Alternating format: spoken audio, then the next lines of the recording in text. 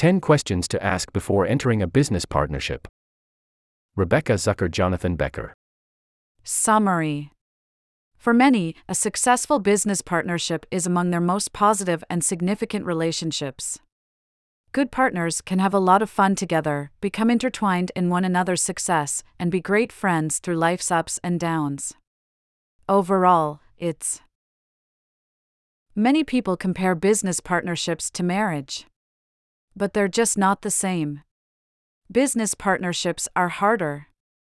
It's true, some 50 to 80% of partnerships fail in the first few years. What is similar to marriage, however, is how much is riding on the success of a business partnership. Important personal and professional relationships as well as financial success are wrapped into one. And chances are, business partners will spend more time together than with a potential spouse. With increasing numbers of business partnerships, the issue of failed partnerships is more consequential. In 2020, partnership businesses filed 4 million returns, representing 28 million partners, a 12% increase from the previous year. But people, often friends, jump into business partnerships and get caught up in the excitement without taking a sober view of potential problems.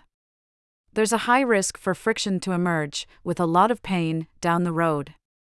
For that reason, it's incredibly important to ask direct questions early that might mitigate or prevent potential problems and avoid unnecessary grief.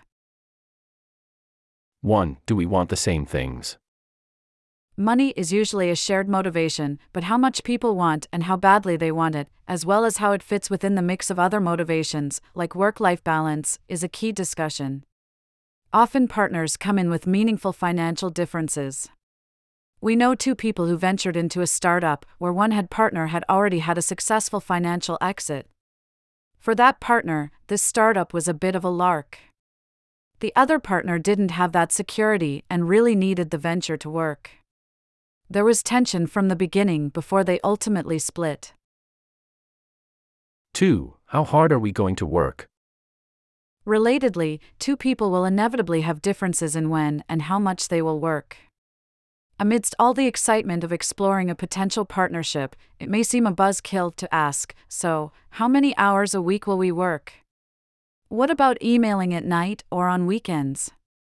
Will we work while on vacation? Getting past the generalities is critical to form concrete expectations and agreements. Equality is not equity, as differences in work habits can be managed in other ways, like compensation. 3. How will we value contributions? In a clothing company we know, one partner handles the design end, one the business end. The company is successful, but the partners do have their moments of tension and feelings of being underappreciated. Without my designs, one says, we'd have nothing. If I didn't get the clothes made and sold, says the other, your great designs would be worthless. There's a natural tendency to value one's own contributions higher. Partners need to come to peace that all the contributions matter and are worthy of partner status. 4. How will we make tough decisions? Tough decisions in a partnership tend to come later.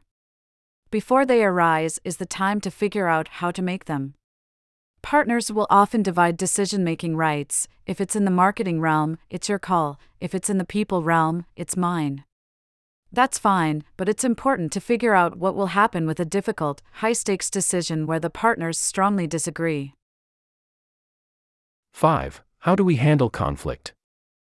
Some people are entirely comfortable with vigorous debates that others might experience as scary or jarring. Before the first serious conflict is the right time to assess one another's conflict management styles. We know two consulting partners who had a big gap on this front. One grew up in a family with a lot of unhealthy conflict that was scary to her as a child. She needed conflict to be calm, controlled, and respectful. Her partner felt like conflict without some yelling was not genuine. They were successful in finding a middle ground with some clear boundaries. A non-negotiable, though, is a commitment to surface issues early and not harbor resentments. 6. What's the plan? Core business strategy might be one of the more cerebral business questions, but it still has the potential to drive a wedge between partners who see things differently. Strategy done well comes down to making tough calls and saying no to things that some partners are excited about or even attached to. These questions might not bubble up until later, which is all the more reason for prospective partners to anticipate and answer them. This raises the related question: how will we respond when the plan doesn't work or when things change? 7. Where's the inequality?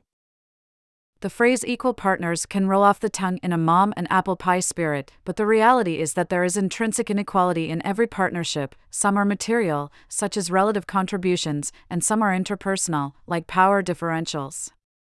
The question is how to maintain trust and mutual commitment despite these inequalities. It may even come to asking, are we actually partners, or something else? We know a woman who founded a health-related startup. She worked with another person in the early phases. Eventually they dropped the idea, and the second person invoiced the woman for their time, a true shock to her, as she considered them partners.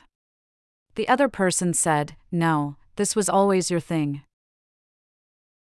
8. Who gets what? To build on the prior question, gain sharing and compensation is generally the stickiest of questions.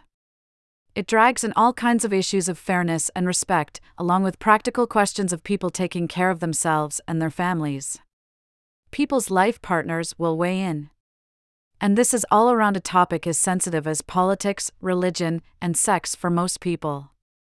We have worked with several partners who early on established key principles for gain sharing and, more importantly, deciding what's more important than money for them. We know 2 partners running a boutique consulting firm who decided simply to pay themselves exactly the same, irrespective of their inevitably different contributions. Their choice was to accept inequality for the sake of the partnership. 9. How will we keep track? It sounds small, but documenting agreements is critical. 2 reasons why. First, people can think they have agreed about something, but then writing it down reveals differences. Second, people forget or have different recollections, and that is just like having no agreement at all.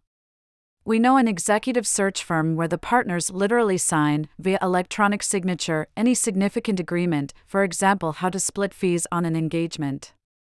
Find a way to keep track of your agreements and store them in a place that all partners can easily access to jog their memories. 10. How will it end? Every partnership ends, in cheers or tears or some combination. It's inevitable. It's a lot easier to figure that out early. Who gets what? Who owns what? What if only one or a few partners want out? What intellectual property, relationships, or other assets did people bring into the partnership that they expect to take with them? What are the agreements about the communication protocol around their departure or non-solicitation agreements? Having clear agreements can help partners part ways amicably when the time comes and prevent headaches, stress, and protracted legal battles. The 2 of us were business partners for several years, and when Jonathan left 8 years ago for a great opportunity, these agreements provided a blueprint for us all to follow. It also helps when the departing partner is a high-integrity person, like Jonathan.